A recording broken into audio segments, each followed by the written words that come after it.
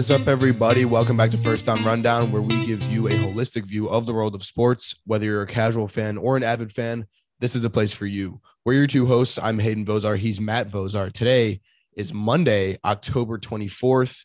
We are exactly a week out from Halloween, right, Matt? It's next Monday is Halloween, right? It is, yeah, that's right. Spooky season, baby. Yeah, spooky season. Hey, it's pretty spooky season in sports right now. We've got a lot of stuff going on. A lot of Buccaneers losing to the Panthers. That's going to be kind of sort of a topic today, but we're not going to go too in depth with it. But we're actually going to kind of take it to another level and talk about another team in that sense. And then we're going to have some college football talk as well. We're also going to talk about the Bengals because the Bengals are, well, if you watched their game yesterday or if you heard it on the radio or something like that, it was pretty much just as exciting hearing it on the radio as it was watching it, because we were in the car for about 12 and a half hours yesterday. And it was a long car ride back from Maine, back down to Virginia. And so we were listening to NFL Red Zone basically the whole way. And that's what made the drive pretty bearable. So that's that. Matt, what do you got on the other end? Well, yeah, we actually spent the weekend together. That's why we didn't have a podcast on Thursday. We went to Maine for our cousin's wedding. So she got married and they've been dating for like 10 years. So it was definitely a treat to see them get married. But as Hayden said, and then I just mentioned too, so they live in New Hampshire, but they got married in Maine. And so we drove essentially because flights are out of this world expensive right now. And also road trips are fun sometimes. We haven't been on a good long road trip in a while. So yeah, so we drove to and from Maine. So we drove about, I guess, 24 hours, probably over 24 hours in the span of basically 3 days. So, but it was fun. It was worth it to be there and super cool. And Maine, everyone says Maine is the state that is so aesthetically pleasing and so beautiful to look at. And it really did kind of satisfy all of that. Like everything that you hear about it, it reigns true. Now, you do kind of have to, it's not, besides, I guess, the kind of major city, because we were not in anywhere close to anything like a city. No. We were just in the middle of nowhere. And so I think that, if you live there, you're probably somewhere around it. But yeah, where we were at was definitely kind of the middle of nowhere, but it almost made it even better just because it was kind of very secluded and a great weekend overall. But yes, definitely good that we are back because, as much as it was fun being there, it was definitely a long drive and definitely had to get the pod out. That's the most important. Exactly. Yeah. We also caught it at the right time too, because apparently, fall anywhere is a pretty aesthetically pleasing season just because of the leaves and the different colors on the trees. But dude, seriously, every single tree that we passed in Maine was a different color. And that's what made it even prettier, I guess is what I'm trying to say. It was just we literally caught it at the exact right time, and that's also why our cousin chose to get married there, because they don't even live in Maine. They live in New Hampshire, but she chose to get married in Maine basically just for that reason, so that she could have a really pretty background to her wedding. And she got married outside, and it was really nice. It was also good temperature wise, because you might be thinking, hey, and near the end of October in Maine, it's probably going to get pretty cold up there. No, it actually was. Well, it wasn't warm, but I think it was, mid 50s, 60s the whole time that we were there. And it's funny because we were talking to our grandmother, who also lives in New Hampshire. And she was saying that, right, they've gotten snow at this time earlier than this, in this time of the year in previous years. And so it's kind of a gamble to just be like, all right, we're going to do it, regardless, but really couldn't have picked a better time. So it was definitely a very enjoyable weekend, aesthetically pleasing, but also just comfortable temperature wise. And so, yeah, so I really enjoyed it, but, we're here for sports. So that's what we get to talk about. That's right. And before we hop into our first NFL topic, I just got word that James Robinson got traded to the Jets. So James Robinson, the former Jaguars running back, who basically got his job taken over by Travis Etienne over the past couple of weeks. I think yesterday Etienne had something like 74% of his total snaps. And I think that James Robinson had a total of 17% of the snaps, which is pretty bogus. I mean, Travis Etienne is good, but James Robinson, if you've seen him play when he's not injured, which is, he's had a little bit of injury history, but when he's not injured and when he's fully healthy, he goes crazy. Like, he's such a good running back. And so I think there was very good reason for the Jaguars to trade James Robinson to the Jets. And obviously with Breece Hall being out for the rest of the season with a torn ACL, that's exactly why the Jets made that trade. But I'm also happy that he went to the Jets because I have James Robinson on 2 of my fantasy teams. And while he was doing pretty well at the beginning of the season, he had a couple games where he had a touchdown or 2 touchdowns or something like that. He's just been very, very bad recently. He had no touches yesterday. I think he had 1 target through the air. He had absolutely no touches on the ground. So yeah, I'm very happy about that. And we will see how James Robinson does in New York. And obviously New York is making a move like this in order to extend their success this season, which in my opinion is a really good move. So with that being said, let's get into our actual first NFL topic. Now, everyone will be talking about the Packers and the Bucs after both teams drop another game, and they are now both below 500 in terms of record. We've talked about it each of the last 2 weeks, so we've been pretty early on this, and we won't belabor the point any further. Instead, let's talk about another hot topic over the last few weeks, and that is Russell Wilson and the Seahawks. We've kind of been dancing around this topic a little bit, and we kind of did so in a way that was a little bit funny with our Broncos Country fun segment that we did a little bit ago.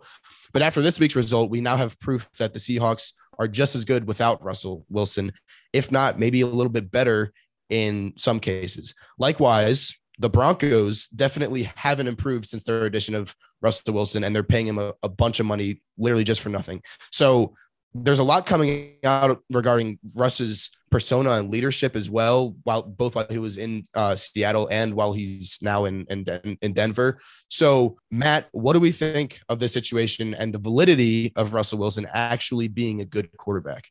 Yeah, it sounds like a hot topic, but I don't really think it is. And mostly because everyone has kind of been culminating to this point. There's been, obviously, based on Russell Wilson's performance so far this year, there hasn't been much that's been good about it. And so as a result, people started coming after. People started, coming out and saying, right, he's not that good. He was supposed to be amazing. And, this Broncos team that has everything except a quarterback just needed a quarterback, and he looked like a surefire thing. And then it turns out that he's really not. Now, could that turn around? Very, very possibly, yes. But the reason that we're going to talk about this now is because that question that I just asked, is it the case that Russell Wilson gets better automatically 100%, makes this Broncos team into a play, and it gets them into the playoffs and everything that they were wishing for? Will that actually become true? Sure, yes, it's a possibility, but I think that based on this past week's result, in addition to obviously everything that we've seen so far in the rest of the season, we can almost kind of say that maybe not, right? That may not be a fact that Russell Wilson is just going to, automatically be on the same page as all of his receivers. And this offense is going to start putting up 20, 30 points a game, because for the simple reason that the team that he just left, the Seahawks, are actually in first in the NFC West. They're leading the division, which they were supposed to finish last. Their win totals was among the 3 worst, I think, in the entire league, like projection for how the Seahawks were supposed to do. And they're 4-3. They have a winning record. They've beaten they beat the Broncos, obviously, in the first game. That everybody's saying, oh, well, that's a fluke, whatever. But they've looked convincing in these other games. I mean, that Chargers performance on Sunday, I think more and more now is coming out about how the Chargers might not be, the exalted team that we assume them to be anyway. But still, the Chargers are a very solid organization. They have a lot of really good players on their team. And the Seahawks were up by 20 points in this game. I mean, I think the Chargers scored a garbage time touchdown to make this look a little bit closer, but the Seahawks dominated this game. They went up 14-0 and never looked back. I mean, they were in control the entire time. And even when it got a little bit closer, you're thinking, hold on, there's about 6 minutes left here. See what might happen here. Kenneth Walker III busts it for a 75-yard touchdown. Game over. Right. And they put up 37 points. We saw that game against the Lions where, the Seahawks won like 48-45 or something.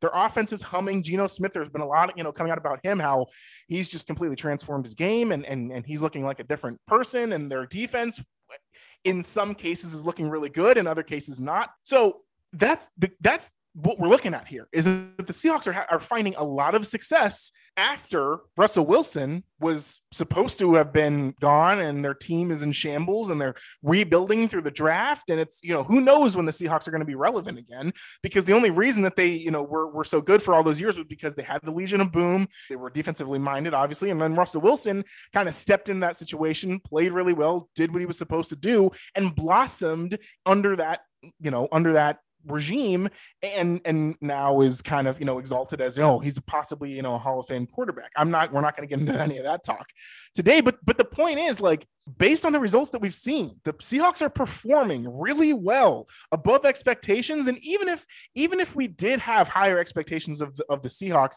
if you would have told me anyone, like, even if Russell Wilson was playing for the Seahawks, you said, okay, the Seahawks have a winning record after 7 games, or if Russell Wilson's playing for the Seahawks and you say, okay, the Seahawks are 4-3 after 7 games, he'd be like, yeah, that makes sense. I mean, Russell Wilson, like, he was really great when they had great defenses, but there hasn't been much to support him in all these past years.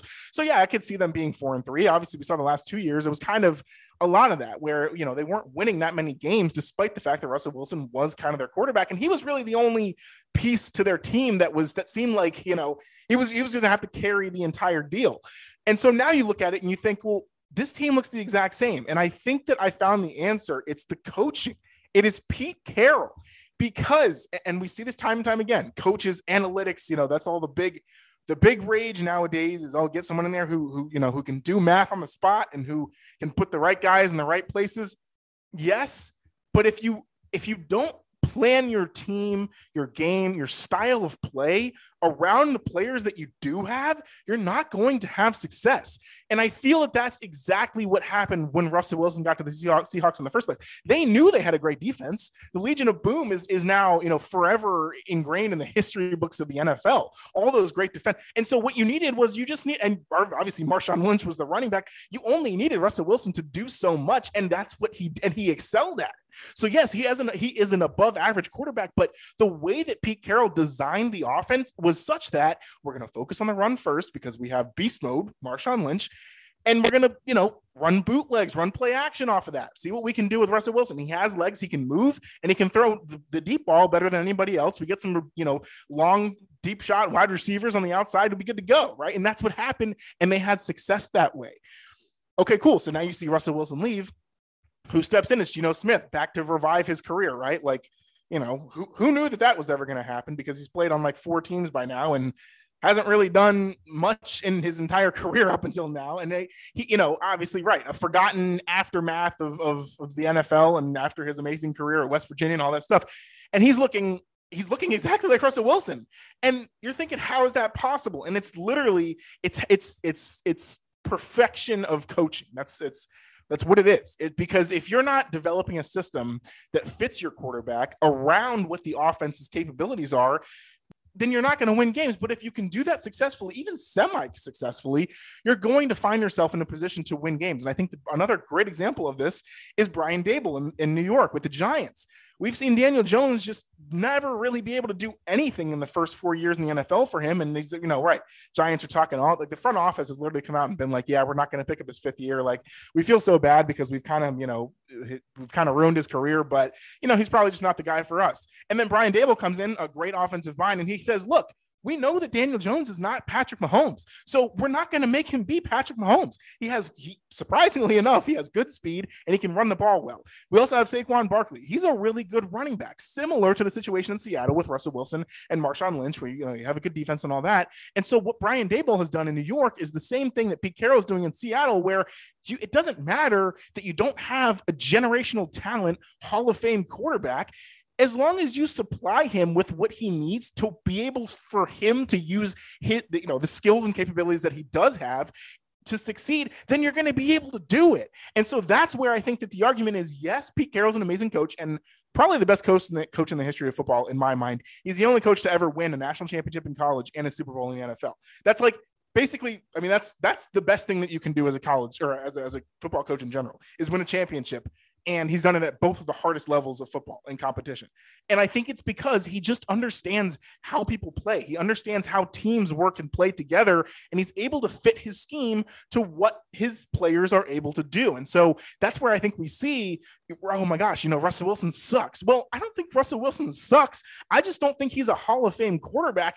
And that now that he's out of that system with Pete Carroll, we're seeing that the coaching and everything that he's comfortable with, sometimes that takes a little bit to get used to, but it also very much benefits a quarterback, especially quarterbacks, to be in a good situation where they are fostered by their offensive coordinator and their head coach, and put in a situation to succeed based on the capabilities that they have, and that they're not expected to do a lot more than than they can really.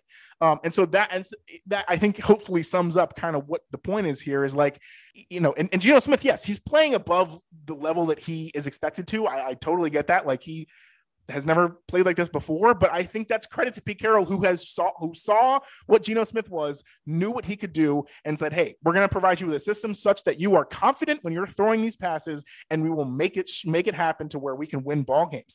And that's what's happening. And so realistically, you don't need a Hall of Fame quarterback in Russell Wilson to be in that system. And then when Russell Wilson does go to another system, it doesn't look that great because he's not provided with the same system, the same situation that he was before. So that's kind of my whole read on the situation here. I don't think Russell Wilson is going to look in Denver like he did in Seattle. He's also a little bit older at this point, right? I mean, he's probably past his prime, because of how long he did spend in Seattle, and he got a Super Bowl ring and all that. So he's a great quarterback, but I just don't think that he'll ever reach the level that he did in Seattle in Denver. Maybe it'll take a few years, but even by then he'll be even older, and who knows? So I think that, and it's really, I mean, I can keep going here. I'm going to stop pretty soon, but it really sucks for the Denver defense, because this is the best defense in the NFL. Like, points per game, yards per play, everything. The Broncos defense is number one in the NFL, and they keep losing games. And obviously Russell Wilson didn't even play in this past game. So, there's some other stuff there, but I mean, the Broncos are literally, if they could have a quarterback who could make some plays there, that they would be the Super Bowl contender immediately. And I'm not saying that Russell Wilson can't make plays. I'm just saying that we shouldn't expect him to just take whatever he can get and go make plays right away. It takes a little bit of time to understand the system of an offense, but it also takes time to gel with your head coach and be able to tell him, like, look, this is kind of what I need to be dealing with here. And I think that he's not used to that because he never had to do that in Seattle. Pete Carroll took care of all that stuff for him.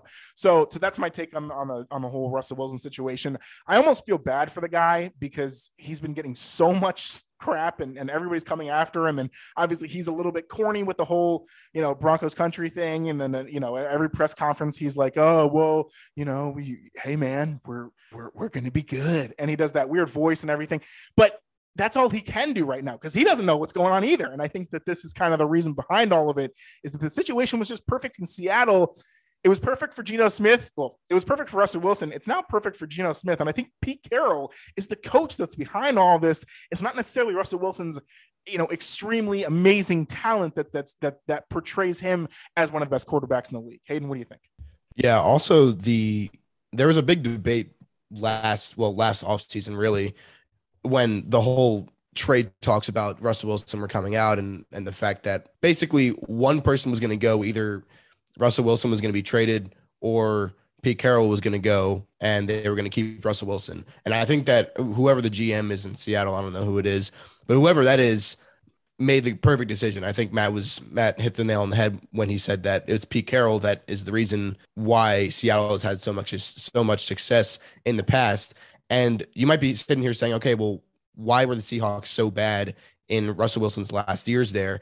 And I think it's because Russell Wilson was kind of a problematic guy. Like, a lot of people have come out and said, a lot of Seahawks players have come out and said that, right, he was not the best locker room guy. He didn't have the best persona. He didn't really, and nobody really specifies why, but it's just kind of come out in some stories about Russell Wilson that, right, he wasn't really this like really corny guy who is always behind everybody and says, okay, Broncos country, let's ride and everything like that, and coins these sayings. Like, he might seem like that to the media, but then I think behind closed doors, he's not the best locker room guy for whatever reason. I mean, we could sit here and we could try to say, okay, well, he might not be the best supportive leader, and he might not be the best leader in general. He might not talk to a lot of guys, whatever. I mean, whatever the case may be, he just wasn't the best for team cohesion, I guess is what I'm trying to say. And so Pete Carroll, right, he wasn't able to deal with that. And he had a quarterback that probably was disagreeing with him on a lot of things. That actually came out to be true as well, that like they didn't agree on a lot of stuff at the end of Russell Wilson's time in Seattle. And so that's why they traded him. But again, a lot of people were saying like, well, I think I was one of the people that said, get rid of Pete Carroll, because I thought that Pete Carroll was the problem. And I obviously didn't know what I was talking about at all, because now we see that Geno Smith is having so much success in Seattle. And like Matt said, that is exactly because of Pete Carroll. It's not because of anybody else. And I think that Geno Smith is also a guy who came into the league in the wrong place at the wrong time. He got drafted by the Jets, I'm pretty sure. He played there for like a couple of years. I think he started for like a year and a half, maybe. And then he got benched, and he just hasn't really had a chance since. He's been a backup ever since. And nobody's really gotten to see his potential since then. And I think this is like 2013, 2014 is when he entered the league. And so this guy, like, you want to talk about a guy that's just gotten kind of screwed up by the way that the league works. I think Geno Smith is a perfect example of that. I heard people saying, like, I mean, he was really good at West Virginia. Like, if you look at his tape in college, and again, it's not guaranteed that a good college quarterback is going to be a good NFL quarterback. But if you look at his college tape at West Virginia, I remember I used to watch him all the time at West Virginia back in like 2011 and 2012.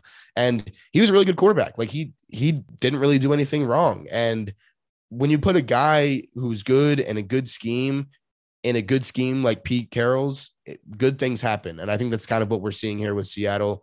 And with the whole Russell Wilson thing, like Matt said, I mean, in Denver, he could have the same kind of leadership problems, the same kind of persona problems that he's had in Seattle. And if those are already beginning to show, it's going to be a long, 8 years that he's there, that his contract is set up for. So it's like, you're sitting there and you're thinking, okay, well, it's got to be either Russell Wilson who changes or Nathaniel Hackett who changes. A lot of people are probably looking at Nathaniel Hackett saying that he's the problem because he's a defensive mind and they have such a good defense, but their offense just isn't really clicking. Whatever the case may be, right, you've got to fix something one way or the other. I don't think that they're going to fire Nathaniel Hackett if they have a really bad season. It probably won't happen, just because, I don't know, you got to give the guy another chance. Matt and I are huge advocates of giving coaches a second chance and not just firing them after one bad year.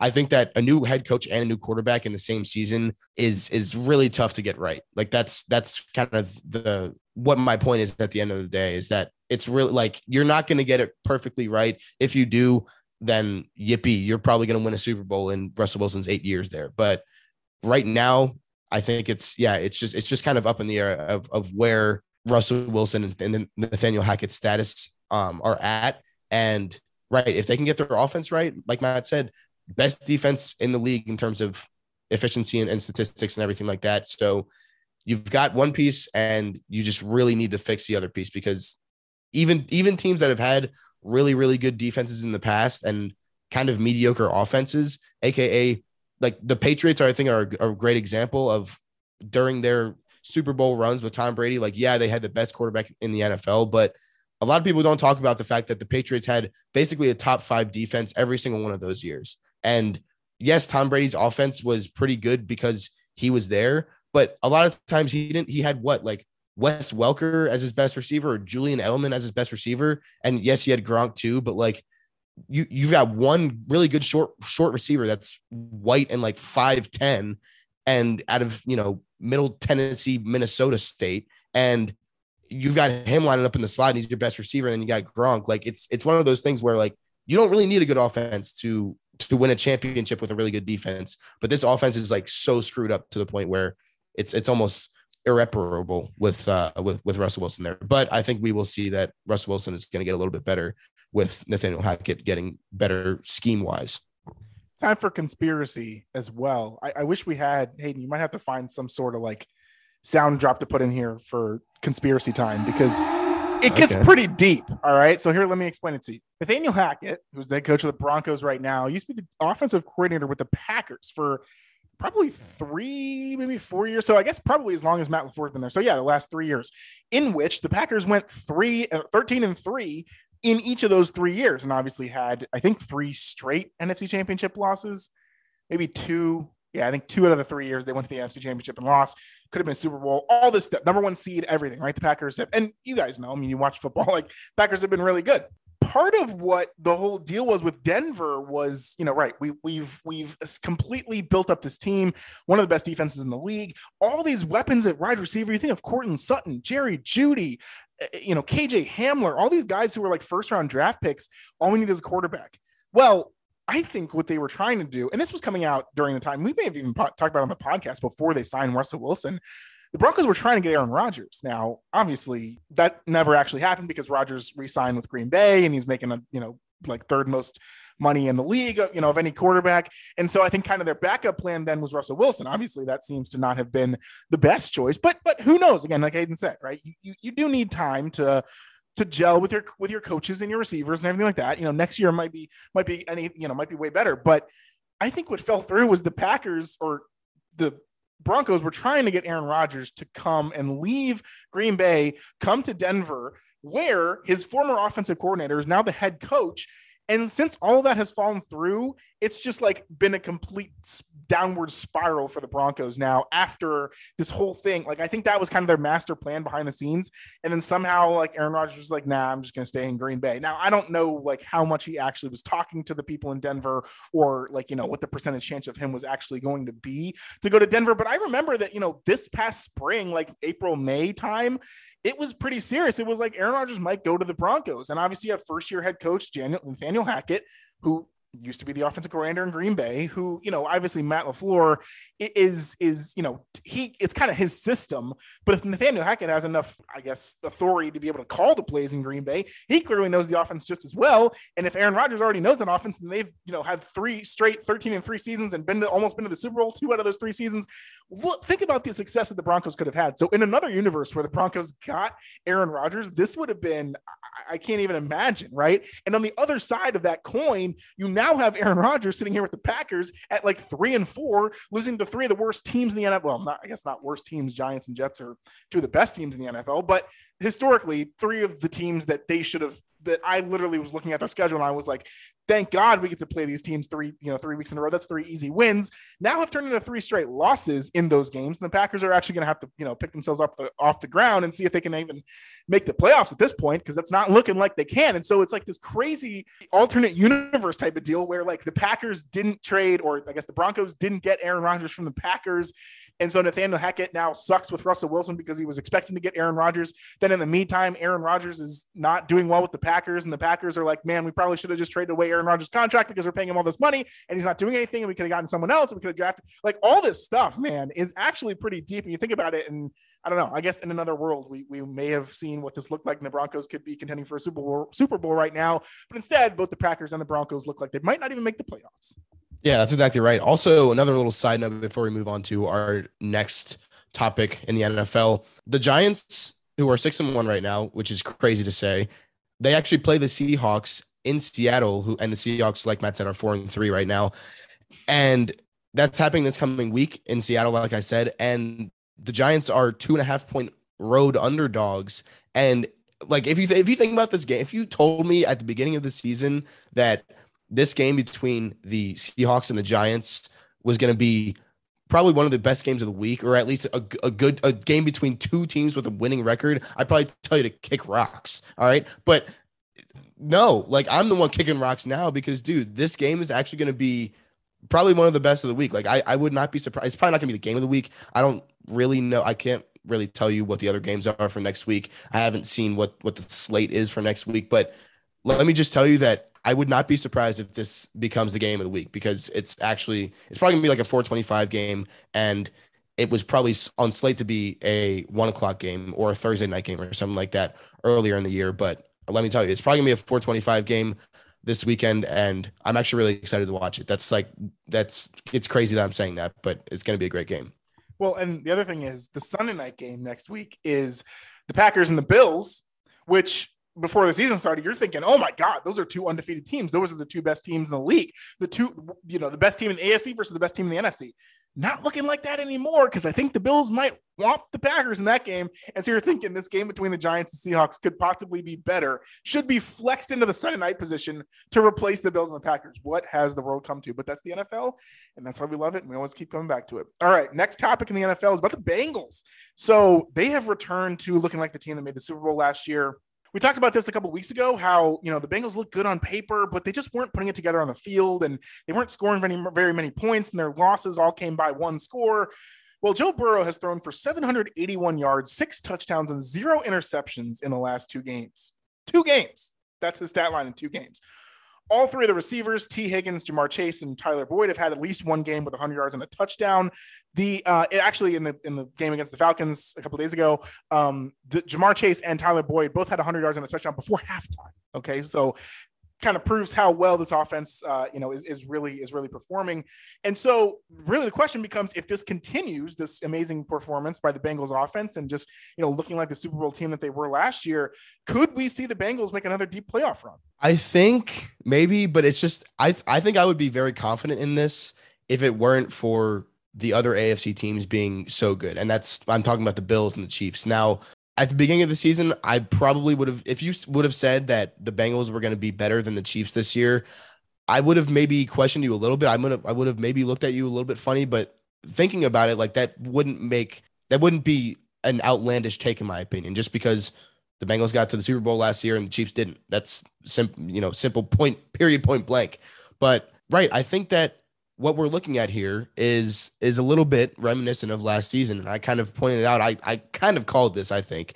And it's the fact that, right, the Bengals had these early season struggles, the same exact early season struggles that they had last year, with Joe Burrow getting sacked a lot, the offensive line not looking very good, the defense looking a little bit iffy. The defense still is not where they were in the playoffs last year, but that will probably come along with all this confidence that the offense is giving them now, that Joe Burrow is throwing for 700 yards and 7 touchdowns and 0 interceptions across 3 games. That's great. So I think what we're seeing here, and I also think that a very glaring product of this is that Joe Burrow is getting rid of the ball faster. I've watched some clips from their recent games, and that I think they've kind of come to the conclusion that, right, if Joe Burrow gets rid of the ball fast within 2 seconds, he can't really get sacked, right? He can't really run into defensive guys that are getting around the linemen and, doing spin moves and everything like that. Like, you can't get sacked if you get rid of the ball quick. And so yesterday, I think we saw a lot of Joe Burrow just kind of either dumping it off to Joe Mixon in the flat, or getting it off to Ja'Marr Chase on like a little hook route or a little hitch route, or whatever you want to call it. And then that opened up the deep ball, which he had to Tyler Boyd at the beginning of the game. And then he also had the Ja'Marr Chase on, I think, 2 touchdowns over 30 yards. So it's like, that's what happens when you have very good playmakers, the best wide receiver core in the whole league, and one of the best quarterbacks in the whole league. Right. It was very confusing why they couldn't put it together early in the season. But I think the combination of Joe Burrow getting the ball out faster and getting it out quicker, and just not really hesitating on what he's deciding during a play, and just relying on the fact that he's Joe Burrow and he can make plays, and that he can trust his intuition during a play. I think that's probably the best way to look at it. Also, the scheme that they're running, I think, is just better overall, because, right, the offensive coordinator is putting Joe Burrow in a position to make quick decisions. And he's kind of, designing plays to the point where Joe Burrow can make a quick decision and can get the ball out quick in many ways, and not just one. There's not just one short route. There's many short routes, and then maybe a long, deep route that he can hit as well. So I think that they're kind of switching up the scheme in Cincinnati, but I don't know if I don't know if I can really trust them to make a deep run in the playoffs this year. Maybe AFC Championship, but I think that's even a stretch. Just, we'll have to see how things go in terms of seeding. But right now, I see the Chiefs and the Bills in the AFC Championship, and that's just how it is. So could be, but I mean, hey, the Bengals were very significant underdogs to the Chiefs in the NFC or the AFC Championship last year, and look what happened. So anything is possible. I do agree with Hayden's analysis of this, where right, this is how they were supposed to look coming into the season. I think, they were projected to get, I think, 10 wins. And so, I think they're on pace to kind of achieve that now. So I think that, they've definitely turned around their performance, but it's not anything that we weren't expecting, I guess, coming into the season, at least, because we knew how potent this offense was and how much they could perform, especially in big games. So now that they're doing that, it's like, okay, cool. Like, this is what they should look like. And obviously it's good for all the Cincinnati fans and everything to be able to see this kind of, happen before their eyes. That way it's like some validity of like, okay, well, we can do this now. We're looking like we're supposed to look. And now, we're in contention for, for at least a playoff spot, potentially, right, making a big run. I think Hayden mentioned a good point too, which is, and this is the point that we made on the last time that we talked about the Bengals, was right. Okay, they're looking great in all these games, but they're losing on the last second of all these games too. But it turned out that all those games they lost, I think it made all three of their losses still came on last second field goals. But it's like they were, I think, in that analysis, we dove a little bit deeper and we saw that in each of those three games, they were down by double digits at some point. So it's not like they were in front of these games and they're blowing it and they're losing leads like the Ravens. But it's, they're at least, they were still competitive, but they were still losing these games and teams that they probably shouldn't have lost to. And part of that was, right, Joe Burrow's getting sacked. And what happens is when you get sacked as much as Joe Burrow was getting sacked, you end up with a 2nd and 16 and you're playing behind the chains. So you can't get your offense moving as much as you would want to, simply because you're kind of having to force it. And so when you don't have to force it, it's a lot better. Now, obviously the offensive line, it takes a little bit to kind of, get everyone together and make sure that everyone knows how to play together and getting some solidity on there. But also a big part of this was what we too mentioned was that Joe Burrow could have been, the part of the blame for a lot of these sacks that were occurring. And Hayden mentioned it too. He's getting the ball out faster now. So those, some of those sacks that may truly have been caused by him holding the ball a little bit longer, not really the case anymore. Ergo, more yards, more points, and the Bengals look like, one of the best offenses in the league again. All right, moving on to college football. Now, we're just going to go over the biggest games from Saturday because it was a pretty crazy weekend in college football as per usual. And all of these games included some crazy comebacks. Now, the first one we're going to talk about here is Oregon over UCLA. And I don't think this was really a comeback much, but it was basically just Oregon trampled UCLA the whole entire game. They ended up winning 45-30. And yeah, it was a crazy game. Now, Bo Nix is a guy that we looked at early in the season, and especially in that, I think it was their first game against Georgia. He just looked absolutely terrible. He threw like 5 picks or something like that. But this game against UCLA, he threw, I think it was like 22 for 28, and he threw for 300-something yards and 5 touchdowns. So he had almost as many touchdowns as incompletions in this game. Actually, I think until one point in the fourth quarter, he had more touchdowns than incompletions. And he somehow at the end of the game, he threw a couple incompletions and that kind of screwed that stat line up. But that would have been really cool if he finished with more touchdowns than incompletions in this game. And this is actually a really crazy game because, right, we didn't really, after the first game against Georgia, we didn't really expect Oregon to do much. And we didn't really expect UCLA to be this good before this game. So it was like kind of 2 unexpected things coming into this game. And Oregon ended up winning and breaking UCLA's win streak. And it was super surprising to see that. But also it shakes up a lot of things in the Pac-12. I don't know if Matt was going to talk about this, but essentially, like, I think USC still has to play UCLA and Oregon still has to play Utah. And basically, if Oregon beats Utah, I don't know, it'll do something to where like there's like a 3-way tie for first place in the Pac-12. I think if Oregon beats Utah and then if UCLA beats USC, I think that there's going to be like some kind of 3-way tie if those teams obviously went out for the rest of the season as well. There's going to be a 3-way tie for first in the Pac-12. And this is exactly the problem that we're running into that we talked about in the beginning of the season, which is like the Pac-12, they just screw it up for themselves in terms of teams having a chance to get into the playoff. None of them ever have a chance to get into the playoff because they always just beat each other and have these like weird, unexpected wins over one another. And it's against teams that you would expect maybe a little bit of an upset to happen, right? Oregon over UCLA isn't that big of an upset, but I mean, it still was an upset nonetheless. So like, I don't know. It just reaffirms everything that we were talking about at the beginning of the season. Matt, what do you think? I think you're right. And Although, yes, it sucks for the Pac-12. It is good, though, that at least they have a lot of teams in the top 25 to be able to make these games good and marquee and so that people watch them. Because I think that's really been like the absolute killer for the Pac-12 in past years is that there's only one team that's ever in the top 25. And then, they get into like the top 10 and they're undefeated and then they lose to a random team in the Pac-12 and then it just all goes to crap and they don't ever, get any representation. But this year, I mean, you basically have three teams. Well, prior to this week, you had three teams from the Pac-12 in the top 10.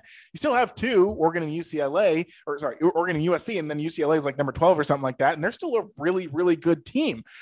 We didn't expect Oregon to do this to UCLA. In fact, so the spread on the game, if you were going to bet on the game, it was Oregon -7. So, pretty big spread. And obviously they were at home and they had looked really good ever since that Georgia loss at the beginning of the season. But everyone that I listened to, all these college football analysts, everyone was like, bet on UCLA. Like they might not win the game, but they'll at least keep it close. And this game wasn't close at all. The next games that we're going to talk about, I think 4 games were all insane, crazy comebacks. This was not. This was just kind of a top 10 matchup where one team was very dominant. Another team that had looked dominant previously coming into the game was not at all. And now we see that Oregon, and again, I keep saying it, their first game against Georgia, they lost 49-3. And it's like, if you just make that game competitive, they look like such a better team, right? Or at least have a lot more respect right now than they do currently. And it's also because, well, Georgia's the number 1 team in the country and they should be, right? And so that's kind of the other like kind of side of this coin here is like, you have to consider that, Oregon has absolutely dominated every single team they've played since that Georgia game, including a top 10 team in UCLA. They're going to play Utah at home, I think in a couple weeks or so. They're probably going to win that game. The rest of their schedule, I think, is like Arizona, Colorado, all teams that they're going to beat. We're talking about an Oregon team that is very likely going to be 11-1 going into the end of the season. They'll play the Pac-12 championship against UCLA or USC, probably one of those teams. And I think, right, if they win that game, it's like Oregon is literally one of the best teams in the country. But the problem is their one loss came in dramatic fashion in a horrible thumping loss on the first week of college football that everybody saw. And obviously that Georgia team is probably also going to make the college football playoff. And so it's one of those things that the one hope the Pac-12 does have is this Oregon team. If they can just get it together and win the Pac-12 and do everything they possibly can. And then the committee comes to decide the college football playoff and they're going to be like, yeah, but Oregon lost that first game 49-3. And it's like, of course, the one team they lost to was like the other best team in the country that's taking up their spot in the college football playoff. So yeah, unfortunately the Pac-12 just kind of is what it is, but they're still looking good. There's still the teams that are here. It's an improvement. Again, I've been following college football forever.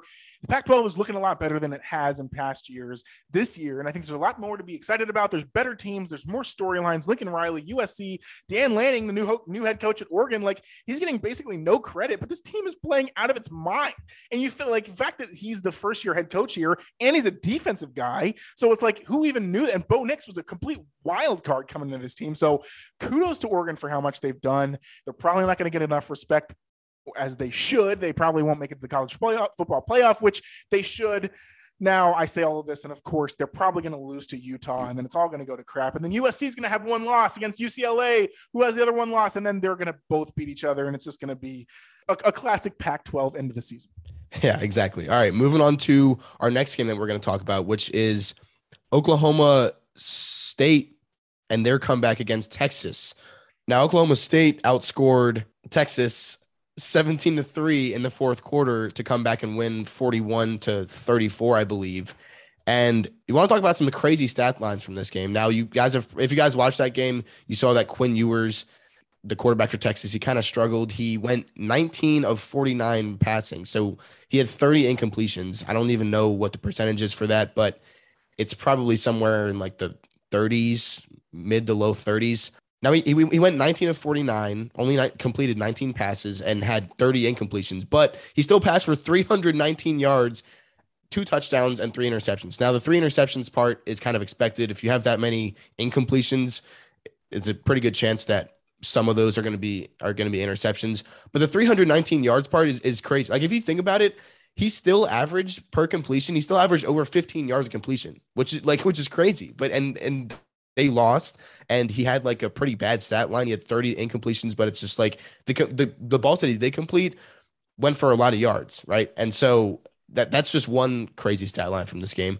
The next one is the Oklahoma State running back, Dominic Richardson. He had 13 carries for only 24 yards, but he had 3 touchdowns. It's like, what?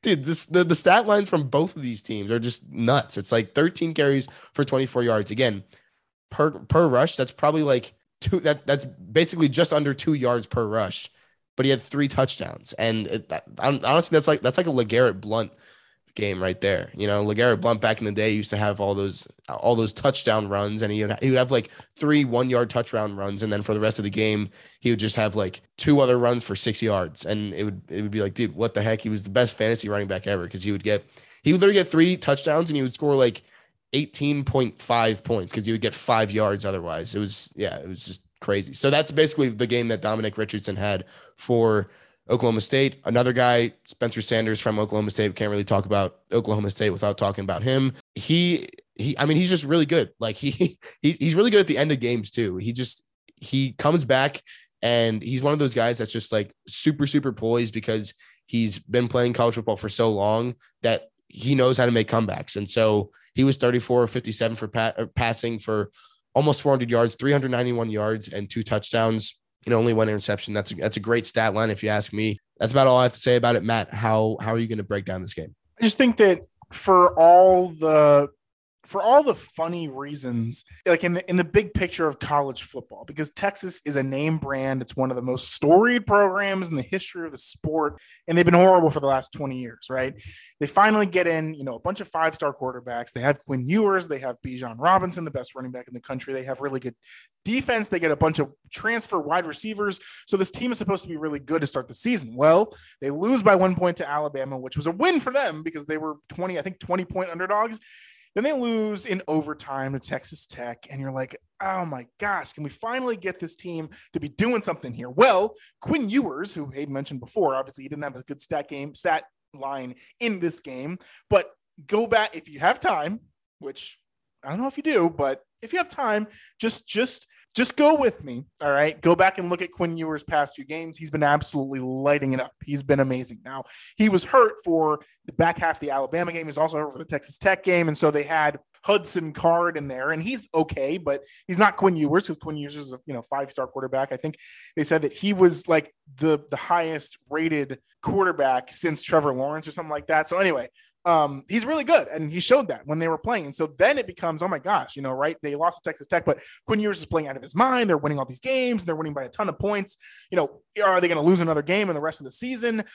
And it's like, why are we doing this to ourselves? Because we know that whenever we put high expectations on Texas as a football program, they're going to disappoint us. And that's exactly what happened, because they're up in this game. It's like, wow, you're going to Stillwater, Oklahoma. It's a tough place to play. It's a top 10 team in Oklahoma State. And you blow it, right? You're up by 7, you're driving, it's like 6 minutes left, and then you just get absolutely trounced. And it's like, come on, we can't. So it's fun for me because I like to troll Texas when they're bad and when things don't go right. And so for as much of the talk of, Texas is back and we're one of the best teams in the country, one of the best teams in the Big 12. No, they're not. They're not going to be playing for a Big 12 championship at all. They'll probably make a bowl game, and it'll just be another depressing season. Next year, I do think Texas will be very good because, they kind of got the program running now, and there's a lot to look forward to. But for this year and the expectations, we just can't do it because Texas is always the same team. All right, next one, LSU and Ole Miss. LSU ended up outscoring Ole Miss 28-0 in the second half. Exactly. You got that zilch on the board in the second half for Ole Miss, who their coach is Lane Kiffin, and probably one of the best offensive minds in college football. And he couldn't even score a touchdown, couldn't even score a field goal, couldn't even get in field goal range. I don't know if they had any missed field goals, but I'm just going to assume that they couldn't even get in field goal range. And LSU came out on top. LSU has been a really weird team this season. Brian Kelly caught so much fire for leaving Notre Dame and joining LSU, and the way he left Notre Dame was kind of, I don't know, dirty, I guess, of him to leave Notre Dame in that fashion before they played their college football playoff game. But it still happened, and he's now at LSU, and Ed Orgeron is obviously out of LSU, and they've had a little bit of struggles here and there, but like for the most part, they're a lot better than the team that they were last year. And we're probably going to talk about this LSU team more in depth next episode. So I don't want to go too in depth this episode. And by the way, that college football topic is going to be very good. It's going to be about college football coaches that have turned out to be either really bad or really good wherever they've gone this season. So be sure to stay tuned for that episode on Thursday. But yeah, basically I think this is just a story of head coaches, and Lane Kiffin wasn't able to get it done. Brian Kelly was able to get it done, and he's done a pretty good job with this team so far this season. And LSU, unfortunately, with Alabama and Georgia in the SEC, they're not going to have any real chance of making it to the SEC championship game, much less the college football playoff. But it's just kind of nice to see them get started back up again. Yeah, well, they weren't supposed to, right? I mean, I think that's what we'll get into, as Hayden mentioned, that, the topic for that next episode is the fact that LSU always has high expectations. The last 3 coaches that coached LSU all won national championships. Nick Saban, who obviously then moved to Alabama, has won a bunch of national championships since then. Les Miles in 2007, and then obviously Ed Orgeron in 2019. So this is a program that basically anybody can win a national championship here just because of the recruiting and the wealth of talent that's in the area and the SEC and everything like that. And that's why Brian Kelly left Notre Dame to come here, because it's tough to recruit guys to Notre Dame, especially when you're going up against teams like LSU and Alabama from the SEC. Not to mention you're recruiting them to the Midwest, in the middle of Indiana. The academic requirements of Notre Dame, forget about it. So Brian Kelly's like, dude, I don't care. I did a great job, and he did an amazing job for what Notre Dame is. And I don't think Notre Dame's going to have the success that they did have under Brian Kelly for a very, very long time. And people are going to be like, oh, Notre Dame's a storied program. Yeah, but it's hard to get guys to come there, especially because of the academics. So Brian Kelly's like, dude, this is I've done a way much harder job at Notre Dame. I'm going to go to LSU. And because I'm already such a good coach, and you basically automatically get all these great recruits just because of the name, brand, and everything, LSU is going to be a dominant team, an actual dynasty here. And give it 3 or 4 years for him to get his recruiting under his belt and, get all of his assistant coaches, all, the guys he wants in there and everything for the scheme to fit. But yeah, LSU is going to be amazing. Anyway. And they also look amazing in this game. And you think, wow, this is a crazy result because LSU is an unranked team and they beat a top 10 team in Ole Miss. Well, let's put it this way, folks. Once again, the betting lines will tell you everything. LSU was favored by 2.5 points in this game. So yes, it's surprising that they won by 25 points, and it's surprising that they outscored Mississippi or Ole Miss by 28 points in the second half, but they were favored to win the game. They were supposed to win the game. You think about that, and you think about it as crazy, oh my God, it's a top 10 upset.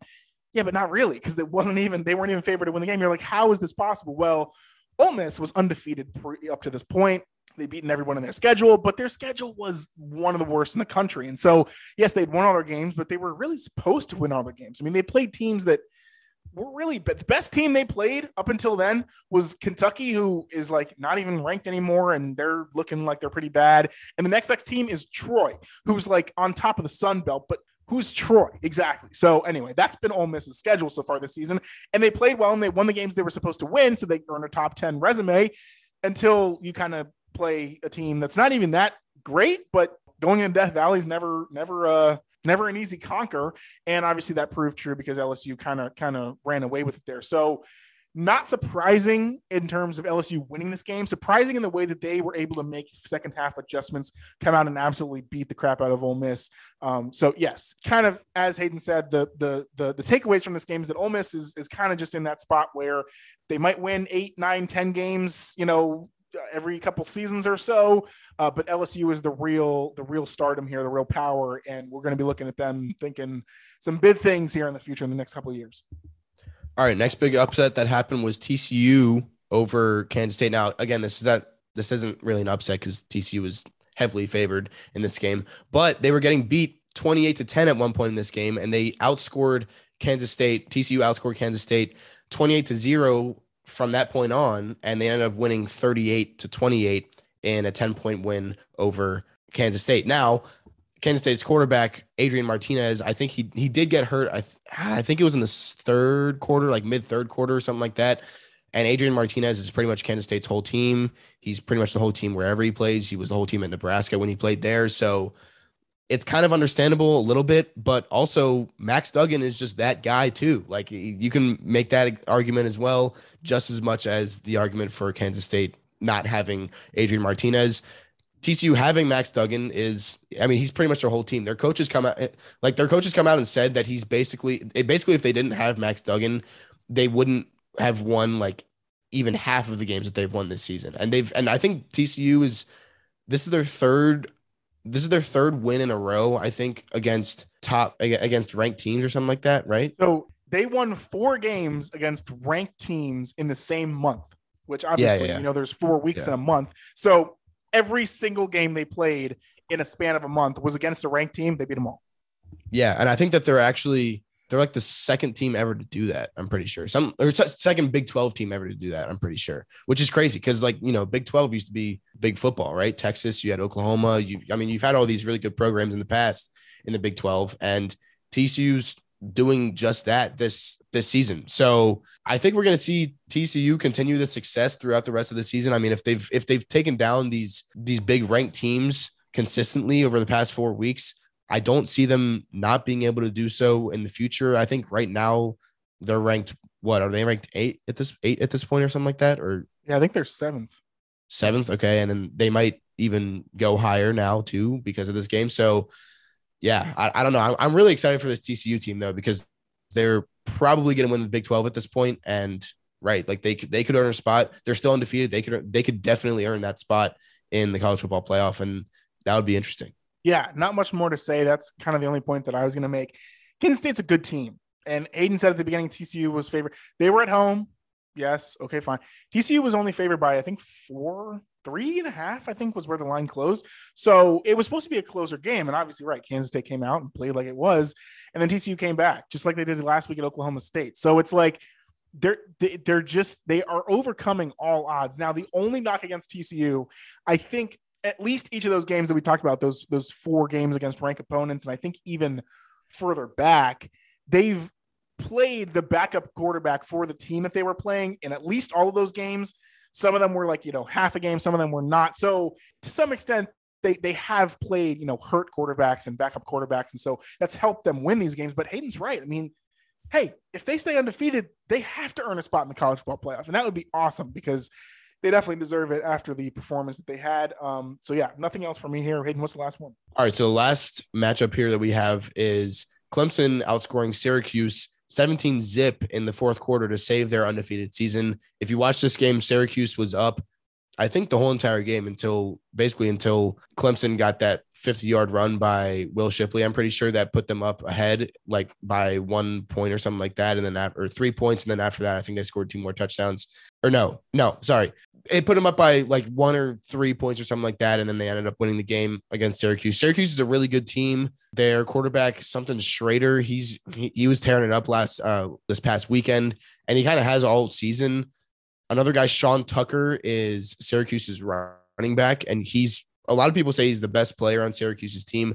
I don't know, but essentially they haven't really been using him enough lately. And I think that against this Clemson team, Syracuse probably figured that they needed to pass a lot more to stay ahead of Clemson. And that was probably the wrong decision, because it gave Clemson a chance to come back with more time to come back. Because if you run the ball, you run the clock down. But if you pass the ball, good chance that you're going to stop the clock a few times with some incompletions. So yeah, also the story of this game is DJ Uiagalelei being benched, and that was a whole story. But I've read a lot of things that say that that no matter what, he's going to start next game, and like everything's going to be fine. But I don't know, that creates a lot of, when a quarterback gets benched because he's playing so bad. Like, he didn't get benched because he was a little bit hurt. No, he got benched because he was bad, because they were about to lose the game because of him, and they ended up not losing the game probably because they benched him. So you look at it, and it's like, from a player's perspective on Clemson, if I'm playing for Clemson,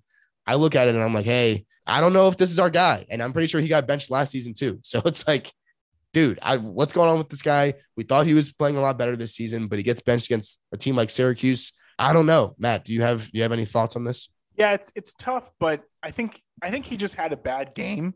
Everything that I kind of read from this and from what I watched from the game, he's had a bad game. He's been playing really well this season. I think the problem is everybody points to last season when he was, the offense was so horrible. And he did play pretty badly last season. But this season, I think he led the country in, like, prior to this game, he led the country in explosive pass rate or some sort of like down the field metric of passing, which is really good, especially because they don't have those typical Clemson type receivers that you expect, those, big, long guys. Like, there's not really any staple names or anything. He's kind of just doing this with some random guys, and he's been playing really well. He just had a bad game today or on Saturday, and I think that he's going to continue to start. And the thing too is Cade Klubnik, the guy that came in as backup, I think went 2 for 5 for like 19 yards, and he had that one good, 2-point conversion. But like, he didn't play that well. He didn't play better than DJ. So this is still DJ's team. He'll get it right for the rest of the season. And the thing is, like, I think Clemson's kind of in a box right now because the rest of their schedule is extremely easy. And then the team they play in, what I meant to say was the rest of the schedule is very easy. They'll very likely win all the rest of their games. They'll go 12-0 in the regular season. The ACC Conference Championship is probably going to play UNC. And as much as UNC looks very exciting so far, Clemson's defense is probably going to shut them down. And so Clemson's probably going to win the ACC. They're going to go to the college football playoff because they're going to be 13-0 conference champions. You can't not let them in, but like, that's the ceiling, right? The Clemson's not going to be able to beat Ohio State, Georgia, or Alabama, or whoever makes it to the college football playoff. The only chance they have is like against like if like Michigan like magically makes it in there, or like a TCU, right? But like those top 3 teams are going to crush Clemson. So it's kind of like Clemson's going to go undefeated. They're going to look like the best team in college football, record wise. They're probably going to have the best record and look the most dominant because they played an easy ACC schedule, but they're not better than the top teams. So it's kind of like this, I feel like they're kind of just trapped where it's like, they're going to win all their games. That's all they can do, right? You win the games that are part of your schedule. You look dominant in those games. You win your conference championship. That's everything that you can do to get the college football playoff, but they're not on the same level as those top teams. And so once they get there, which they will get there, if you can bet on it, because Clemson will make the college football playoff at this point. But once they get there, they're not going to be able to really beat these teams that are going to also be competing for a college football playoff championship. I completely agree. And that's a great way to end off today's episode. Like I said, be sure to be on the lookout for next episode coming out on Thursday, because that's going to be one where we break down a lot of the college football coach movement this past offseason and break down which coaches have been very beneficial to their programs, to their new programs, and which coaches haven't really been beneficial. And it's actually kind of like a little flip-flop action where the coaches we expected to be good are not really that good, and the coaches we didn't really expect much from are actually turning around the program in very good ways. And so that's going to be next episode. Again, next episode is more of a freelance type deal where we kind of just go over whatever we want to talk about. There might be some other sports in the mix there. We might talk a little bit of NHL since we haven't so far this season. I've been following it a lot more, and so I'm kind of itching to talk about it a little bit. So maybe we'll throw some in there. I'm sure that we'll probably have some kind of NFL topic as well, assuming something happens in the news this week or in the media. So yeah, that's going to be that, and really excited to do so. Hope you guys enjoyed this episode. Thank you guys for listening, and we'll catch you next.